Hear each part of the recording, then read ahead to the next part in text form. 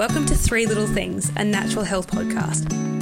We've created this space to help you positively navigate the world of holistic and natural well-being, where each week we will explore something new and dive into a diverse range of holistic health topics from all walks of life. As chiropractors, we are equally passionate about helping educate, share and empower you on your well-being journey. Created with you in mind, Three Little Things aims to bring you digestible topics and applicable tools and strategies to help you grow, thrive and live well. So let's dive in. Welcome back, everyone, to Three Little Things podcast. We're super excited to be filming another episode today.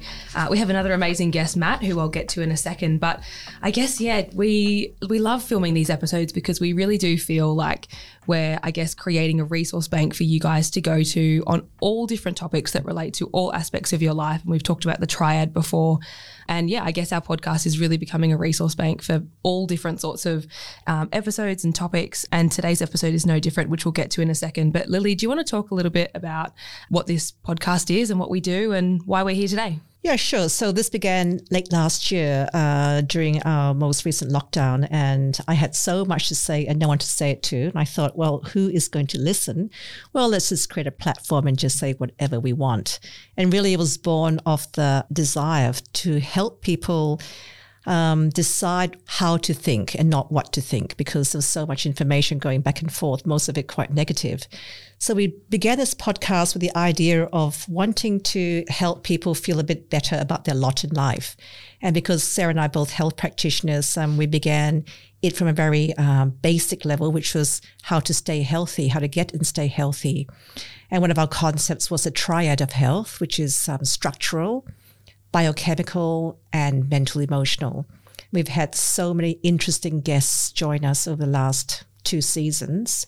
And I find that as time has gone on, we've had some very interesting feedback, haven't we, Sarah? We have. Yeah, we definitely have. So today is no different. We are going to launch into a rather interesting subject. And when Sarah speaks to our guests, you'll know why. Yeah, well, we have Matt with us today, who is a clinical psychologist. So welcome, Matt. We're very excited to have you. I'm going to let Matt introduce himself. But first of all, Matt, how are you today? I'm good. Good. Thanks for having me. You're welcome. Tell our listeners a little bit about yourself and why you're here and what we're going to chat about today. Sure. So my name is Matt. Full name Matteo Zuccala. You can call me Matt. I'm a clinical psychologist. I've worked with all sorts of patients. I've spent the majority of my time nowadays working with teenagers and their families, working with teens and families that really have come to the end of their line, don't have a choice but to come to someone like me. But perhaps more interesting for you guys is that I have a PhD. I spent way too many years at university studying all things evolution, death, love, attachment, and how all of that relates to our conception of mental illness. Awesome. So I just want to read out your thesis title, if I may, Matt, yeah, sure. Because I think it's really interesting. It's called Transdiagnostic Foundations of Clinical Anxiety, Death, Attachment and Evolution. And it does sound very wordy, however, and very scholarly, but I find I'm feeling a lot in my heart space right now. I feel it's really sitting quite deeply in my emotional centers rather than in my head. It's hard summing up an 80,000 word thesis in a title. Yeah. Hence the funny name. But I guess the concept of the title is that there are themes that run across. So there's lots of different types of anxiety. So my thesis was about anxiety specifically, but there are themes that run across all the different types of anxiety. So you've got social anxiety, you've got panic disorder, you have OCD, although it's not technically in the anxiety category in the Bible with the DSM anymore. But the idea is that there are themes that run across it, that you can study these themes, that they're really interesting themes because they can tell you a lot about a whole range of different disorders. And my thesis was about the evolutionary themes that run across anxiety and thinking about how can we understand anxiety disorders from an evolutionary perspective. And I think there's a lot to learn from an evolutionary perspective, not just about anxiety disorders, but about most, if not all, mental illnesses as well. So let's use that. Can you bring us up to date with what those words actually mean? Sure. Yeah. So I'm looking at your page because I often forget the title of my own thesis. So the first word is transdiagnostic, the idea that it's across diagnoses. We're thinking about things that are across several diagnoses. What's the next word, Lily? I can't read your hand. Foundations of clinical anxiety. I can't read it either. I do think the word foundation is very important, and I thought about that word for a long time because it's about what's at the core of it. We're not talking about a symptom that cuts across every anxiety disorder. We're really wanting to think about what drives these disorders, what is common amongst them that drives them, and is their foundation as well. And then again, look at your page, death. Attachment and evolution. Yeah, so because death is a very important theme in evolutionary theory in general, as you can imagine. We've spent millions of years trying to figure out how to avoid death or how to fend off death for as long as we can. Attachment, I guess we can talk about. Some people might not know what that means, but it's attachment is the idea of relationships. And then finally, evolution, as in, how does death, attachment, and clinical anxiety fit from an evolutionary framework? So there's so much going on here, Matt. It almost sounds like the word foundations goes to the words root cause, would you say? Yeah? Yeah. And then I want to do a bit of a quantum leap into the word evolution because when you first brought that up in a few minutes ago, evolutionary psychology, how does that differ from what we understand as being psychology? Well, I guess to start at the beginning, what do you understand as evolution? So if I asked you what's, quickly in a few words, what evolutionary theory is, what do you think you would say? Whoa. Sarah, smart person, you. Oh, gosh. Well, I mean, the first thing that came to my mind was, I guess, it's a progression, is how I kind of, if I had to really simplify it to like a word, that's kind of what I would start with. Yeah. Obviously, there's so much more to evolution than just progression, but yeah, it comes from a starting point and it progresses or it evolves, for lack of a better word, into something else. Yeah. That's a really good understanding. Good job. Great. You passed the test. T+. Lily, do you have anything to add? You see, because let's put it right out there, I'm 30 years older than you guys. And I guess the word evolution has so many pathways to say, because are we going back into dark ages? Are we coming out of them? Where are we actually evolving, or are we devolving? I guess from a neuroscientific standpoint, from what I do with kids who are less and less dexterous, and those pathways in their brains are becoming less and less defined, I'm wondering whether our parietal lobes are devolving rather than evolving. So you see, asking me is not a good idea, Matt. So I think everyone has their own conception of evolutionary theory. The most common one being the idea of survival of the fittest. I think survival of the fittest is the phrase that most people will say if you ask them what is evolutionary theory. And I think where I'd start is that survival of the fittest wasn't actually a term defined by Darwin. It was made during his time, but he wasn't too fond of it actually. The reason being is that survival of the fittest, it implies that in some ways it implies that there's only physical aspects to evolution. That fittest is kind of a very physical word. And it also doesn't really capture the whole spectrum of what is adaptive and what isn't adaptive. Darwin actually wrote books about how evolutionary theory fit with emotion. So he was the first evolutionary psychologist. But one of the reasons that he didn't like the term survival of the fittest is that there is in theory at least, how would you prove it? But there is a psychological element to evolution. There's this idea that not only are biological traits developed over the course of thousands, if not hundreds of thousands of years and generations, that are very adaptive for a species, but there are psychological traits as well. There are traits in terms of how we think, how we feel, what we do, what our motivations are, that fit within the framework of evolution. Interesting, because way back we had a couple of episodes on the brain stem, which was the F's in our lives, like feed them, fight them, procreate with them.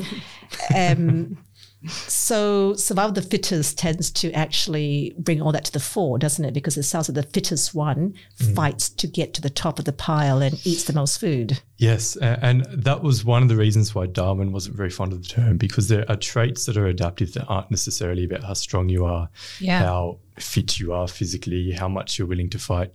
There's stuff like cooperation is a very adaptive trait. Altruism is a very adaptive trait. Self-sacrifice can be a very adaptive trait.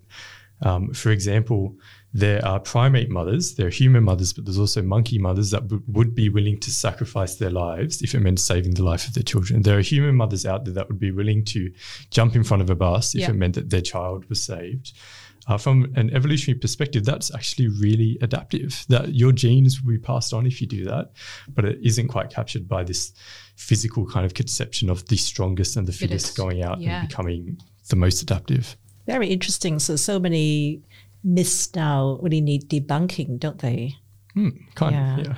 And really that term, survival of the fittest, needs to be wrapped up and put away somewhere. Yeah, maybe we can replace the survival of the most cooperative or something or the most adapted. Adapted, yes. Yeah. All right. So in psychology terms, do you want to speak to that, Matt? So like I mentioned, there are lots of elements of evolutionary theory in which humans are quite different to other species. So the fundamental trade-off in evolutionary theory is between how long you spend growing versus how much time or how much energy you spend reproducing. And this is a really important trade-off when it comes to all sorts of organisms, if not all organisms, because for every year that you spend growing, you get a lot of benefits. There's a lot of benefit to spending a long time growing. Every year that you spend growing, you get bigger, you get stronger, you can grow a bigger brain, you can spend more time forming relationships with those around you. There's all sorts of things, like you can learn more about the environment, you can learn which fruits are good, which fruits are bad, etc. But for every year you spend growing, there's a cumulative risk that you're going to die, because no matter how protected you are, you could die for all sorts of reasons. A tiger might come and snatch you in the middle of the night. A tree might fall on you. It doesn't matter how good you are at surviving. For every year of growing, your risk of dying cumulatively increases. And so for most species, they spend as little time growing as they can because they want to get onto the reproducing. They want to get onto the mating. They want to get onto the having children as fast as possible because they don't want to die before that happens. If they die before they have a chance to have kids, their gene pool disappears. Yeah. It's a very interesting little algorithm then, because it's almost a mathematical formula here, isn't it? Yes, and there's lots of papers that look at the mathematical formula. Yeah, I'm actually looking at a lot of different formulae in my head now, because I know that you did maths at a really high level at school as well. And kind of. Yeah, all right. Modesty is also adaptive, I suppose. So, yeah, it's going to be a very interesting sweet spot, isn't it, as to... Yes. Yeah. But this is how humans are very unique. So humans have what we call a very long life history. So they spend more time growing, they spend more time in childhood than most species. If you compare humans to our closest relatives, the chimpanzees, even though we spend the same amount of time reproducing, the amount of time we spend growing is almost double. And so we've figured out some sort of way of doing this. And this is a real dilemma if you're a scientist sitting in an armchair thinking, I've got this wonderful formula about the risks associated with growing. Yeah, humans have conferred so many benefits from growing. Like we create these incredibly rich adults. It's a weird way to put it, but the adults we create, like our brains are enormous. Our social relationships are complex and highly structured in a way. And you can only do that if you spend a really long time growing. But how did we defend against the risk of dying during that time?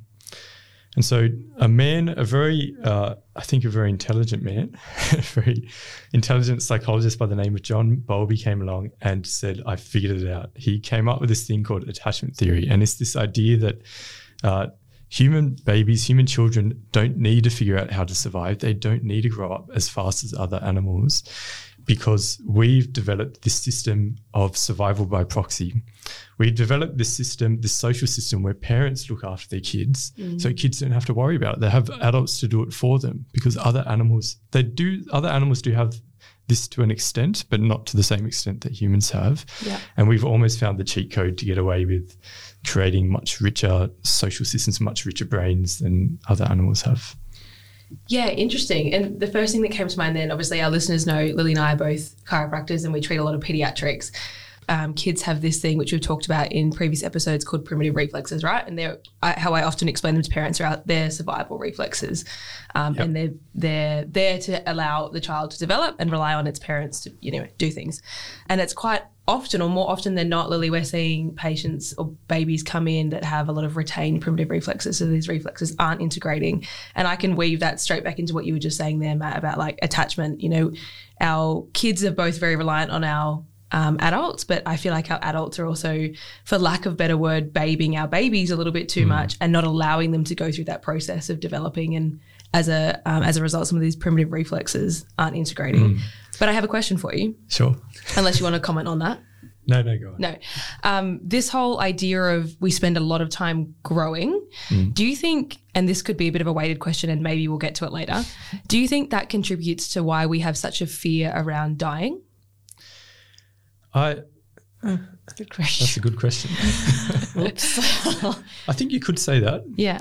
I think there are other factors when it comes to humanity around why we fear dying. I think we have a cognitive capacity that other animals don't, that we have the capacity to really understand that when someone stops moving and they go cold, that they're dead, that they're not around anymore, that, it's not just something that you found on the ground, that's going to be you one day. Yeah. The other things that humans have that no other animal has, with very few exceptions, the more evidence coming out that a few exceptions have it, like the great apes and the primates, is the ability to predict the future. So very few animals have that ability to look into the future. And so when you put those two things together, when you put together the capacity to recognize that something is dead and that it's never coming back, and you put that together with the capacity to think about your own future, you've got a problem. Yeah, okay. This is going to happen to me one day. Yeah. And that's not a very nice thought to have. No, very interesting. That is a clash of realities, isn't it? It is, yeah. And I'd never thought about it like that, our capacity to think forward as to, putting yourself into that situation. And also, is it sort of being human and being very mercenary about it? We've invested so much time and money growing, and then suddenly the whole thing goes dead. So what a waste. Whereas an animal probably doesn't have that cognizance, right? And I think we've created these social structures around us that are designed to help us make us feel eternal in some ways, like we're never going to die. For example, we make podcasts and then we hope that one day when we pass, people will be listening to those podcasts. Yeah, that's the only reason why we're doing this, Matt. No other. Yeah, well, it's so many questions now, so it's going to be hard to sort of pinpoint the actual issue. But I guess it's a sense of loss, isn't it, too, and grief. I'm not sure that, does an animal feel that? It's a hard question to answer. What do animals feel? What don't they? I read a wonderful review the other day about chimpanzees, and I do think that they feel that. There's evidence that, for example, chimp mothers will carry their dead babies around for weeks, and really it feels like they're mourning their baby. And we also see the similar emotional reactions. For example, if we were a biologist from an alien planet looking at us and we said, what does grief look like? We'd say, well, they go into their room. They don't really talk very much. They sit by themselves and they're not very talkative. We see chimpanzees do that as well when they've lost somebody that they love as well.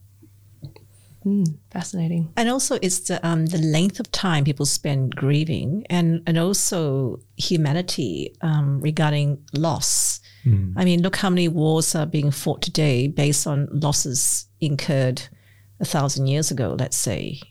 I mean, most of our conflict these days are not new issues, are they? From memory. I don't know. I mean, that's outside the scope of my expertise. Yeah.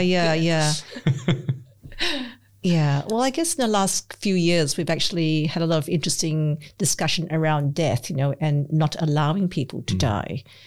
Now, that's always been an interesting concept to me because, as Sarah and I were bantering earlier on, death and taxes, they're always going to happen. It's almost like a Mack truck hit us. Somebody died? What? Did someone actually die? Yes. So what's all that about? I don't get I've that. got some bad news for all of us. It's going to happen to you. It's going to happen to me. It's going to happen to everybody listening to this podcast. Yeah. Like I said before, I think we spend so much time. I think it's normal to be afraid of dying. Again, if we bring it back to evolution, if we didn't have a healthy fear of death, we wouldn't be around today. I'm sure there were animals that didn't have a healthy fear of death and they didn't survive for very long, right? We've spent so much of our times, unfortunately, as humans with these big brains of ours that come as a burden sometimes. I think we think about death a lot more than other animals do. We've created so many ways and mechanisms to try and fend off death. I mean, modern medicine is a testament to how good we are at that sometimes. But unfortunately, you can only fend it off for so long. It's coming for us. Yeah. And there's so much chest beating going on about all that. I mean, because I'm in the age group where people are dying around me, and also my parents have died, and they died, I thought, at about the right time that people do die. Because being Asian, people don't live till they're 100, and I was quite fascinated to hear some of my friends in Australia say when their parents died at a certain age, the words they used were ripped off. So I guess to me... Does that come down to more they feel ripped off as the daughter or the son or the friend of that person dying? Or did the person get ripped off? Because very often we hear anecdotally too, people who work all their lives in a terrible job or just a awful situation, retire and then drop dead. And often the words used are ripped off. Now, I think in that case, it does refer to the person's dreadful experience of life and then dying. Yeah. There's a lot of talk about the fear of death. I like to think, actually, the thing that people are most afraid of is dying too soon. I think there's a difference that I'm not particularly afraid of dying at the age of 110. I'm afraid of dying at the age of 35. I've still got things to do. And again, I hate to be a nerd and a scientist and bring it back to my thesis. Do it. But again, I think that has to do with evolution, is that we have this fear of dying to make sure that we get our evolutionary, our biological imperatives done and dusted before we head off to the great beyond. We want to make sure that we have a chance to grow up. We want to make sure that we have kids. We want to make sure that we see our kids have a chance to grow up. And I would say once all of that is done, you'd probably feel a lot better, dying. And there's evidence to show that. So actually, if you had to say yes, what do you think is the group of people that fear death the least? Oh, well, I feel like the obvious answer would be like the elderly, but then I feel like that's too obvious and it's a trick question. It is. It's an obvious answer and it's right. Yes. But you would think it doesn't A+. make sense, would it? Because aren't you usually afraid of things that you're faced with? I would be, right now, if I came down with terminal cancer, I'd be really scared of dying. Yeah. And actually the evidence shows that people that have terminal illnesses are really scared of dying. They have elevated levels of death anxiety. Yeah. Yet the elderly who are facing death don't have elevated levels of death anxiety. And so my theory, at least, is that elderly people have met their biological imperatives. They've reproduced, they've had grandkids, they've done what they've needed to do in life. They're okay heading off to death. It's about the dying too soon. That's all right. So those was also very interesting, which is biological imperatives. All right. So let's say, for instance, you were born with a gene of which the life expectancy is not 110. Does your research show that these people actually approach the concept of death differently? I don't know. I think I don't want to speak for anybody that has that sort of disorder. I don't know how they feel. I didn't study them specifically. Yeah. I'm just wondering whether they would be more prepared for it now, because clearly, not that we're going to use, Darwin, not at all Darwin, but, the survival of the fittest thing. I would assume that if I knew I was growing up with some disease that was not going to be, not going to help me live to 110, would I be living my best life every day that I have? Because I know that by 35, maybe, that's my lifespan. So I think having a big brain as a human is a burden, but I think it's also a benefit sometimes. Like, we can find ways to accept things that are really horrible sometimes. And I think there probably are people out there who are facing death who haven't met their biological imperatives. If I can use that word, it's a really cruel word. Yeah, it does make sense. Yeah. But they've, our cognitive capacities have meant that they can create a life that's really meaningful for them, that they're not just focused on the fact that they might not have kids one day. Yeah, the biological imperative thing is interesting because there's also potential of that person, isn't it? The gene potential, you know. I mean, some people just have, are we going to inherit better longevity genes than others, or is that not also researched, I wonder? Yeah, I'm not sure. Yeah, I think we've had this discussion previously with another person regarding genes and epigenes, haven't we? Yeah. We have, yes. So before we were talking, and you mentioned it a little bit, but you were saying a little bit about this teaches us a lot, you know, evolutionary psychology and these sort of theories teach us a lot. Yeah. And you were saying a little bit about when we talked about your title, like the fundamentals and stuff. The foundations of what makes us really and how we think and how we feel. Sure. Yeah. I'd like to come back to the death though after I tell a story though. So like I said, my man John Bowlby came up with attachment theory. Yeah. The idea being that kids survive by having these parents that look after them. And so I think the first thing that it teaches us is that how fundamentally important the attachment system is, how fundamentally important our social relationships are for us. So I think social relationships are important for a whole range of different species, but for humans in particular, for 12, 13, 14, if not longer years, the way that we've fended off death, the way that we've continued to survive is by investing in our close relationships, is by being loved, is by being cared for, it's by feeling like we belong, is the way that we fended off death. And that, to an extent, remains pertinent even into adulthood. You think about, you know, there's a stereotype of the hunter-gatherer human tribe out in Africa somewhere. And you think about the fact that humans aren't a particularly physically strong species. I mean, a chimp would tear us apart one-on-one. The way that we've done so well for ourselves is that we've held on to that attachment system that we have when we're a child. We've held on to that emphasis on social relationships as a way to protect ourselves, as a way to get things done. And we've co-opted that into adulthood. So what we did is that we went out and hunted as groups. We gathered as groups. One of us or two of us stayed up at night to make sure that no predators came and stole our babies. And again, most importantly, when some of us were out hunting, others were staying back with the tribe. They were looking after the kids. The grandparents were looking after the kids. They were looking after the elderly. They were looking after the sick. And that created an incredibly successful species, which is what humans are today.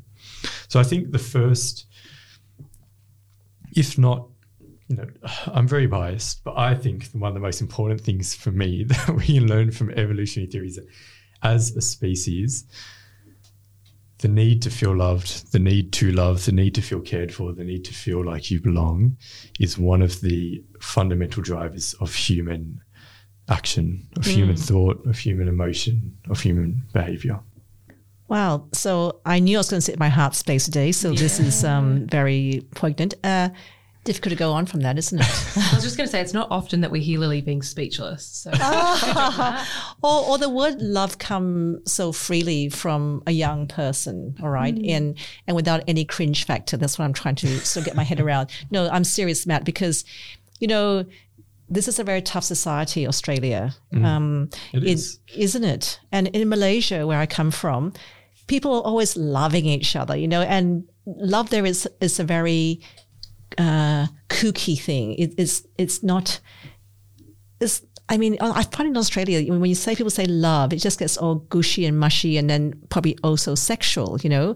Whereas in Malaysia, I just felt that the community had a much stronger fabric, and maybe that's because not just our parents brought us up; we were loved by our community.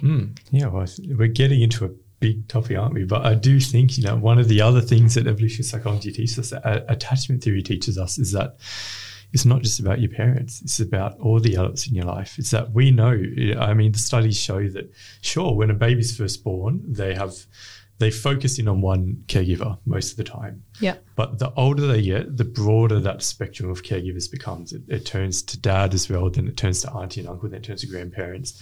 And then other adults, it turns to teachers. And then once you hit teenagehood, it starts turning to peers. And that's a whole other story. That's about who can I have sex with and mate with and have kids with. Yeah. But we often have this misconception that in our society, as long as parents are looking after their kids, that's enough. And I don't want to tell parents it's not enough, but it's about the way our society is structured as a whole, is that there's not that space for grandparents. There's not that space for other adults in a kid's life. It's so nuclear, isn't it, in Australia anyway? I mean, I find that in Asia, and I'll probably get a whole bunch of people telling me this is wrong, my other Asian counterparts, but they were, when I was a kid anyway in Asia over 60 years ago, people did live generationally in the same house. And partially that was because of our tribe, but also mainly because of economics. I mean, who is going to have a whole 5-bedroom house themselves? It just doesn't happen. Yeah. Let me tell you another story, another lesson. Yeah, good. From evolutionary theory, because you're touching on it now. Adaptations aren't necessarily always a one-size-fits-all. So you remember that growth-reproduction trade-off I talked about, and that attachment system that's been designed over millions of years. It's not a one-size-fits-all, and that is actually quite adaptive for us to have these traits that differ according to what's around us, particularly a species like humans that tend to go all over the place. So, for example, if my strategy is to love my mum under the assumption that she's going to love me back, she's going to raise me, that's going to work for me. But what about the guy next door whose mum died? That's not going to work for him. And if he only had one strategy, to be raised, to grow without dying, we wouldn't be a particularly successful species. We have ways, there are mechanisms within us, I don't know if that's the right term, but evolution has designed or developed mechanisms for us to be able to respond to our environment in the way that is most adaptive, the way that will protect us the best. So if I bring us back to attachment theory, if you're a kid, if you're a baby and you've just been born, and you're born into a really prosperous environment, there's heaps of food, there's lots of people around to look after you, it's just great. It's sunny all day. You're living, I don't know, somewhere really nice. You have the leisure of taking as much time as you want growing up. There's a lot of benefits to growing up, like I said. So you want to spend as much time growing up as you can. But if you're a baby that's been born somewhere really terrible, somewhere where there's maybe not a lot of food, somewhere where there's heaps of predators, somewhere where the other babies get stolen in the middle of the night, somewhere where the caregivers in your tribe are falling ill and they're dying, you want to grow up as fast as you can because you might not be around for very long. It's a much riskier environment. You want to get to the reproduction phase as quickly as possible. But babies are pretty stupid. They don't have ways of looking at their environment. I mean, you could probably tell me more, but my understanding is that even when babies are first born, they can barely see past the front of their face, right? Yeah, correct. Yeah, so babies themselves can't figure out what's happening in the environment around them. So they have to have some sort of conduit to be able to send the signal of what's happening.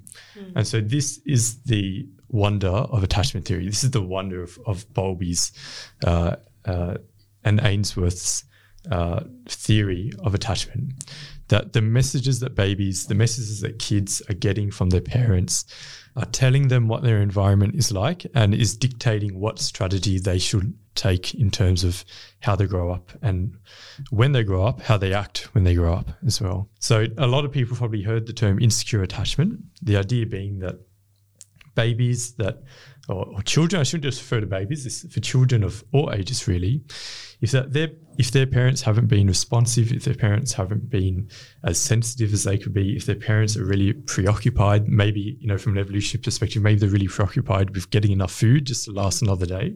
Even in our own society, a lot of parents are just preoccupied with paying the rent and getting enough food. If their parents are really stressed, it's sending the signal, your environment is not great, you need to grow up as fast as possible. So they develop what we call an insecure attachment. And it's really interesting because all the evidence shows that if you can look at data from our own society, and even though you'd say, well, things are pretty good in our society, why would you need to grow up faster? The data shows that these evolutionary mechanisms are still in play. So kids that have insecure attachments, kids that grow up in impoverished environments that have lower socioeconomic, come from lower socioeconomic status suburbs, they reproduce faster, they have increased pregnancy rates, They have increased sociosexual risk-taking behaviors. They have riskier sociosexual behaviors as well. And it comes out in our biology as well, is that they hit puberty earlier as well. So, for example, girls have their first period earlier if they simply just happen to come from an area that has a lower socioeconomic status, I guess. And then clinical anxiety is one of those things that you would see a lot in practice. Are you asking kind of what's the relationship with what I just said in anxiety? Yeah, well, I guess that's what it's sort of something to head towards, right? Sort of a maladaptive situation. Yes, so exactly. So what I am heading towards, and I guess that was what I've spent so many years studying, is this idea that mental illness at least can be seen. I don't want to say it's not an illness per se. I think there are elements of mental illness that are pathological, and everybody's different. Everybody's illness is different. But a lot of what we describe as mental illness can be viewed as an adaptive response to one's environment. And so I think, I can even touch on, I really love that episode you did with Jules Preston. And she talked about what are the functions of your symptoms, what are the functions of your mental illness when you're later. A lot of it is, for example, to protect you from what happened to you when you were a kid. Yeah. If you grew up really scared of adults, maybe it's because something really bad happened to you when you were a kid. If you grow up and you're really scared of your teacher, maybe it was because your mum was really critical and you found that when you confronted your mum, she didn't care, or she withdrew her care for a couple of hours, so you're really scared of confronting your teacher in the same way. And I think a similar concept applies to a whole range of mental illnesses, that we can think about what are our symptoms trying to tell us? What are they telling us about an environment that's wrong? Maybe it's something about our childhood environment that's wrong. Maybe that thing's not around anymore. Or maybe it is still around anymore and it's leading us to feel really bad, because ultimately the reason we feel bad is to drive us to do something differently. Okay, so then to backtrack to the story, which is really, you described a situation where kids didn't have enough to eat and there weren't enough parents. So there are quite a few outliers to that discussion, because we live in a kind of very middle-class society and the rate of those situations no one's starving from our area. Yep. I'm just going to make a blanket statement there and be yelled down later on. And most kids that we know have clothing and a safe house and, generally speaking, 2 parents. So what's their excuse? Sorry. No, I don't mean to say it like that. But what I'm trying to say is that is this a counter to your other description? It's not necessarily. It's a really good question. And I think that comes down to, society and cultures told us that the things that the kids grow up in an upper class background are good for them.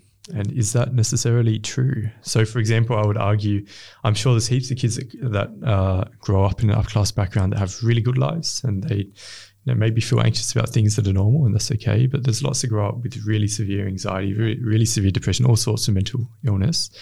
And one example I can think of is, for example, sure, your family might have been really rich. Maybe you had heaps of food. Maybe you had clothes. Maybe you had the shiniest toys.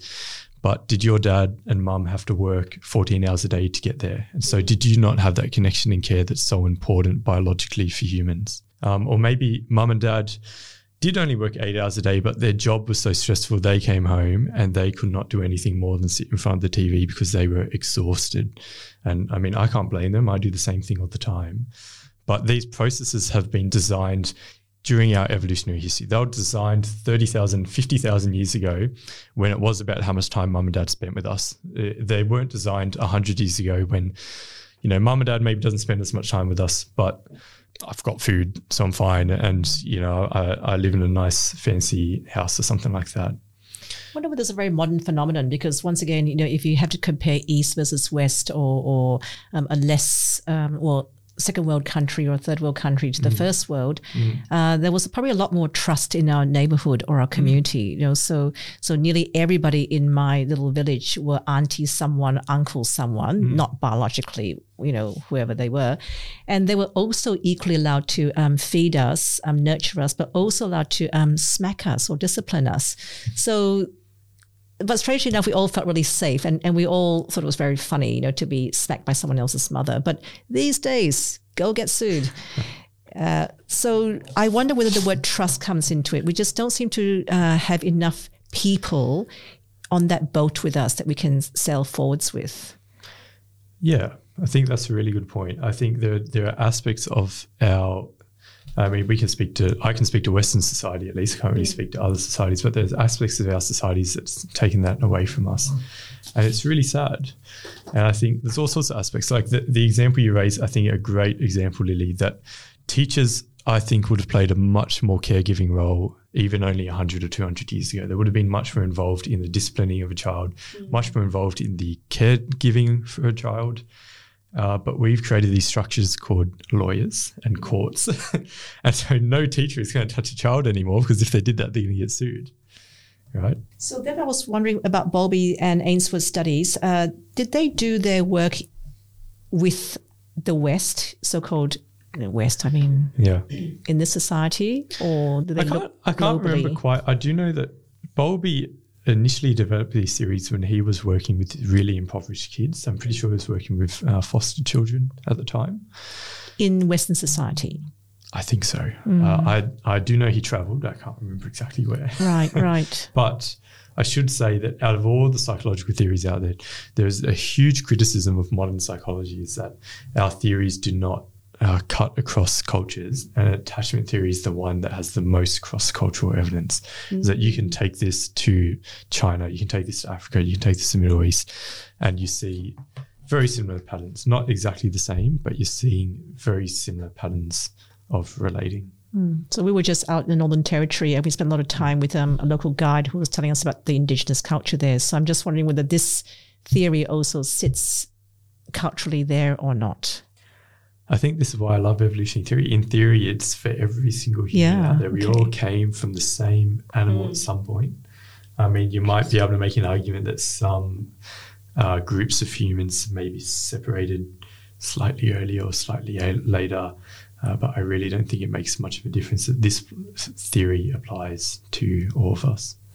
Yeah, so we all need to be loved. And really, yes. And I think, well, it just sounds like in Western theory, the love has to come from that immediate mum and dad network.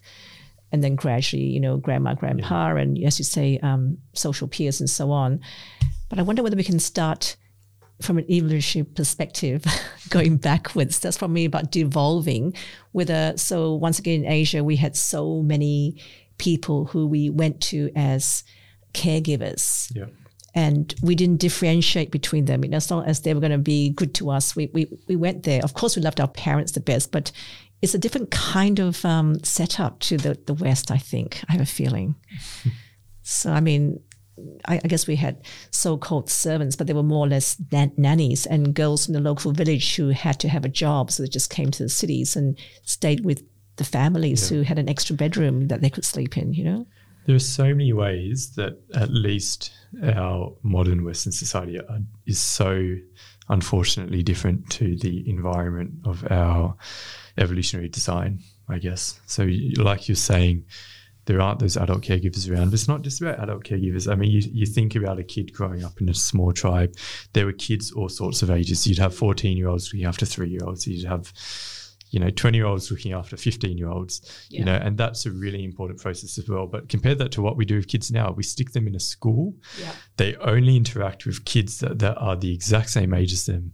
They have 30 of them in the class, and they are asked to compete on every single level. Yes. They have to compete socially. They have to compete academically. It's very unfortunate. Yeah, that competition, that was another previous episode too regarding competition, wasn't it, Sarah, with Michelle?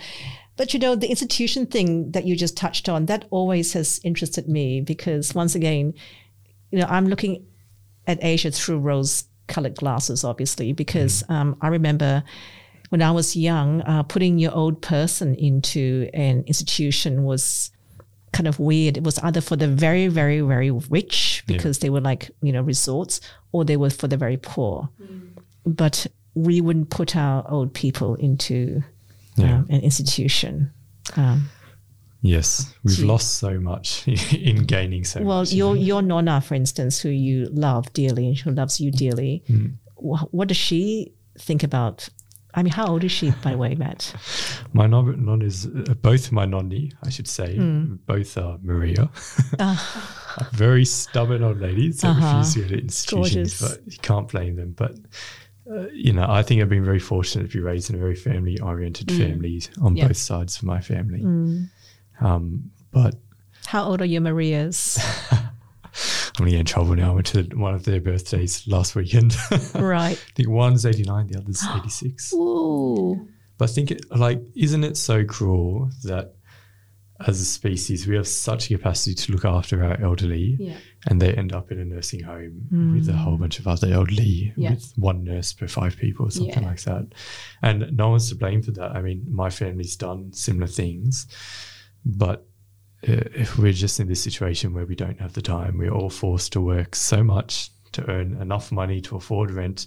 You talked about the fact that we all have food, we all have a roof over our heads, but how much have we had to sacrifice to be able to get that food and get that roof over our heads? So that circular discussion, once again, that's why when you asked me about evolution and what I thought about it, and I was thinking, are we actually evolving or are we devolving? Because you know what I'm trying to say now, that I wonder whether we have to take a few steps backwards, because going forwards, the rate that we're going forwards, we're leaving people behind who we deeply care for. I mean, take my kids, for instance. I tried putting them into childcare, and not that maybe they would have done better had they been in childcare. Sorry, kids. But I can remember going to pick up Jasper from a childcare that was really expensive, super high end. And when I went there, I think it was about 12 months at the time, he was in a swing, a swing, fast asleep. And I said, oh, okay. And they said he just would stop crying, and the only way to stop him crying was to swing him, and we dared not stop swinging him because when it stopped, he woke up, he'd cry. And that was probably the last time I ever the first and last time I put him into childcare, because it didn't sit with me, but maybe I should have persisted, I'm not sure. Yeah, I don't think there is ever any going backwards. The passage of time is impossible, but a better future is possible. Yeah, better networks, maybe. Better society, better economic structures. And then so it does relate to dying, doesn't it, Matt? Because it sounds like if we lived that amazingly well-loved life, maybe not at 110, maybe at 65, like if I have felt fully loved, and my relationships are sound, and let's say I had a terminal diagnosis of something or other, would I actually be quite at peace with dying? Yeah, I think it really fits with us, as 3 humans sitting around a table. It fits with our cognitive evaluation of dying. We want to live a full life. And I don't know about you guys, but I feel like if I came to the end of my life and I really felt like I had done everything that I came to do, I'd loved everyone that I wanted to love and been loved by those same people, I think I'd be happy heading off. But I also think, I want to emphasize again, coming back to the science of it, that it really fits with the biological aspect of it as well. The importance of love for fending off a fear of death. Think from the very beginning of our lives, the way that we fended off death was by feeling loved by our mothers, by our fathers, by the people around us. And I think that lasts to the very end of our death as well. The Freudians were very astute. He's Sarah smoking. Freud is a very controversial topic, but they were very astute in that they once said that, not once said, but their theory was that a fear of dying was really about a fear of separation, and vice versa, that a fear of separation in kids was about a fear of dying. And it makes sense, because if you were separated from your mum when you were 5 years old in a tribe somewhere, you would die. You had no chance. I'd encourage everyone to go and read one of my favorite books of all time, Jane Goodall's The Chimpanzees of Gombe. Gombe? I don't know if it's a Gombe, right? It's such a wonderful book, and you get such an insight into the early years of humanity, I think. But one of the things that I took away from it, unfortunately, is that she records the infants whose mothers did either abandon them or whose mothers unfortunately died of illness or something. And all of those infants died. You did not have a chance if your mother died. And that went into adulthood as well. The chimps that were ostracized from their social group, they couldn't fend for themselves. There's a story in there about one of the chimps who was the alpha male. He got taken over by another alpha male. He got kicked out of the tribe. He lasted a couple of weeks, I believe, and he just couldn't do it. And so he just ended up passing on by himself. Wow. It's quite profound when you think of it, like when you think about it like that. So we have quite a variety of ages in our audience, don't we, Sarah? Yes, we do. I'm just wondering, like, say, from a young person perspective, what would you like to hear from or ask Matt? All of the above, everything we've just spoken about. Yeah. I think one thing that, and this again is taking us a little bit away from the death, so if you want to bring it back to that, please do. But I think obviously mental illness is a very profound thing, or these anxiety conditions. It's very, every second person has had an experience with it, whether it's themselves or someone that they know dearly. Yeah. And do you think this whole idea of, we have such a good life and we have access to so much amazing stuff like the food on the table and the income and all that kind of stuff. Do you think one of those consequences is the stress and the pressure of that environment is creating or is contributing to some of these? Yeah. Yeah. I think, do we have such a good life? I mean, our bodies are shouting at us. They're saying you need to do something differently. I mean, we have waves of people with depression, with anxiety. Depression and anxiety is trying to tell us a message. That's the whole point of this type of research, is that mental illness comes with a message. It's saying that there's something wrong with your environment and something needs to change.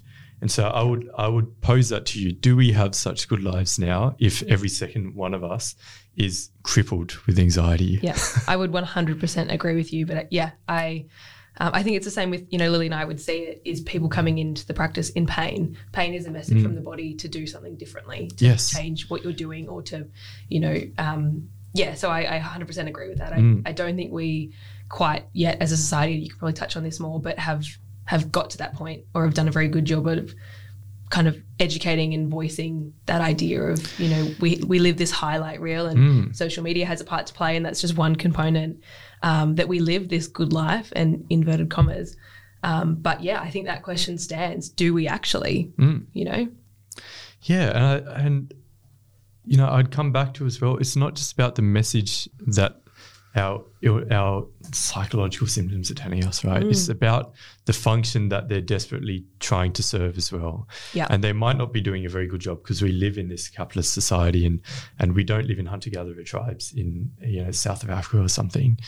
But we can think about a lot of different mental illnesses and think about what are they trying to do. It's not just sending us a message, but they're trying to push us towards something better. Yeah. If you think about anxiety, it's trying to say there are situations that are really dangerous for some reason. I want to get out of there. If you think about depression, again, a wonderful book by again, don't want to mispronounce it, Johann Hari, called Lost Connections. And it's a really wonderful book where he describes all the ways that depression is really just a message telling us that we don't have enough connection in our lives. We don't have enough. We don't foster our relationships enough, and that depression is a way to try and get more connections. You think about a little kid. If a little kid was really sad, they're sitting in their room, they weren't talking, what would the mum do? The mum would come into the room and say, oh, you're so sad, come on, let's go do something, I'm so sorry, why don't we talk about it? Yeah. It's the same thing in adulthood, so that we have these adults, they're really depressed, they can't do much. And if they were in a tribe 50,000 years ago, the other people in the tribe would have gotten off their asses, then would have gone, let's go help that guy. He's really sad. There must be something wrong. Let's go involve him in our dance that we're doing. Let's go hunting with him. Yeah. Let's talk to him about how he's feeling. Maybe the girl in the tribe rejected him. Let's go try and console him with something. And instead, we come to today where they say, go see a therapist, go take some medication, go back to work, you'll be fine.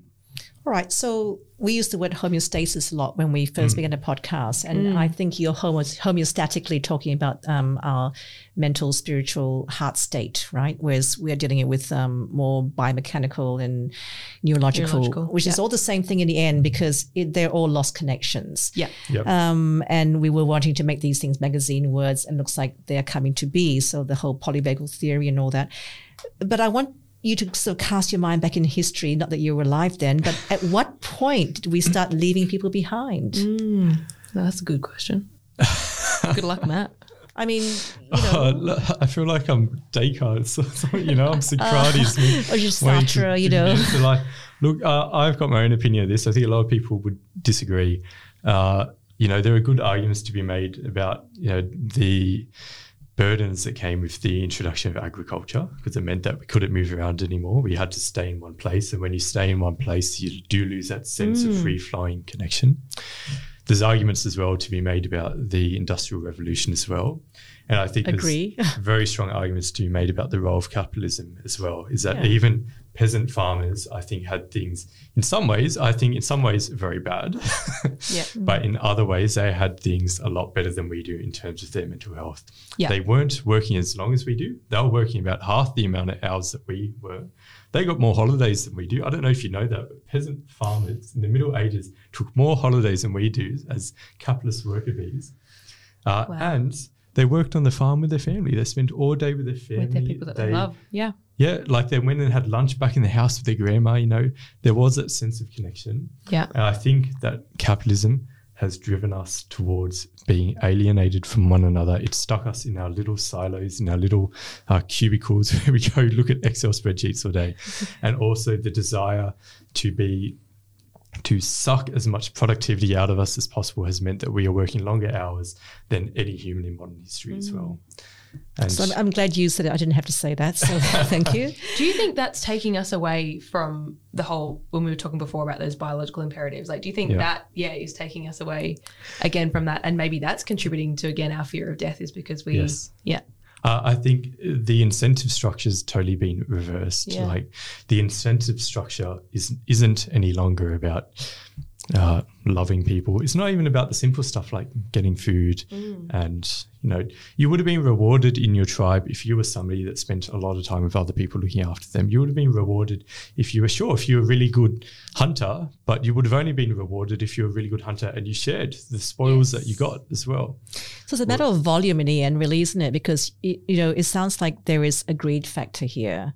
When is enough? Because to me, all those pursuits are necessary. You have to pursue, food, water, shelter, et cetera, all the whole Maslow hierarchy of needs. But then there has to be a stop button. Yes. So enough pursuing already, start sharing. So can any of this be rewound? Again, I don't think there's any going back. There's only moving forward. I think, but we can learn, right? We can learn, exactly. We learn from our history. I think we need to rethink what our economic structures look like, what our social structures look like. But again, I think it is our job as individuals to be thinking about that, to be acting about that. But we should be demanding more of the people who are in power to be thinking about that as well.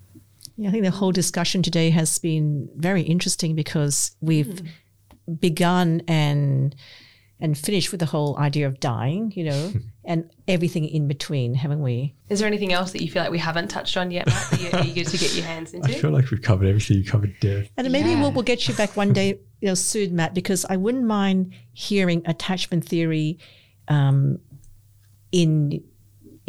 actual fact. Like how does one, because there's so many young parents in the practice, Sarah. Yes. And I'm not sure what books they've read, but sometimes I think to myself, I think a little bit of healthy neglect might be good here, actually. It's kind of, do you know what I'm saying? So, Yes. I mean, rather than attachment theory is almost over-attachment at some point. Yeah. So at some, date in the near future, perhaps we can I'd be happy to. have you. That'd That'd be so useful, Matt, because I don't want to put anyone down here, but there's an app on the phone at the moment that day by day gives a new mother or father what to expect of that newborn child. And it is And mega it's precise, Matt. It's like they will sleep for 43 minutes today and that is it. Mega You're kidding. stressful. And we can wind all of that back to that stress and that pressure on that child to then sleep for 43, Yes. for And the then desired leap. logging thing. it and charting it and then sharing it with their friends. Yeah, So but going, that's going to affect can you stop now, please? exactly what we were just talking about. It's going to affect how they grow. Matt's mental health tip of the day: don't download that app if you're a new parent. We won't mention the app. Don't want to be in trouble. I love that tip. That's mental health tips. I think we could make that a segment. Don't you think? I don't Okay. have many, unfortunately. I like that. Well, Matt, you had 3 little things to leave us with. Do you remember what they are? Yeah. I will. I can remember. I'll ask you if I need to.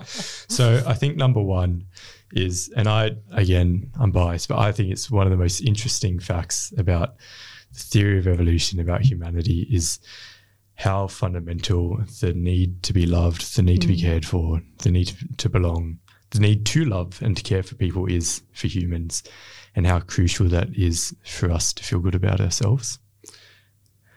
Number 2 was I'd like your listeners to go away and think about, whether you have a mental illness or not, what mental illness is trying to tell us, what it's saying to us. Please change something. Can you do something differently? Can we change something about your environment?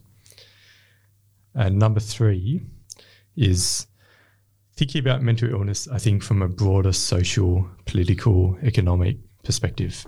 I think the biological theory tells us that, if I'm right, that mental illness is an adaptive response to your environment, and therefore we need to change the environment. Therapy helps, medication helps. They're really great and they really do change some people's lives. But if we want to respond to the epidemic of mental illness that's ripping through our societies across the Western world, we need to be thinking about what is it about the environment that we have as humans that just isn't working for us. Yeah. Wow. Well, thank you, Matt. I think that was, Beautiful. I loved that discussion and I know our listeners will as well. But thank you so much for coming and giving us your time and sharing that with us. And I know there's probably 1,000 more thoughts running through your head of things that we could dive into and read about, talk about. And your thesis is just, an example of that. How many pages is it? 341 something pages? Yeah, we could sit here for days and days and days and go through that. No, thanks for having me. Thank you so much, Matt. A quick disclaimer, these episodes are not intended to replace help, treatment or advice from your healthcare professionals. The information in today's podcast is purely for educational purposes and is not designed to diagnose or treat any conditions. This is just a friendly reminder that we do not know you or your child or those around you and therefore do not know your specific needs.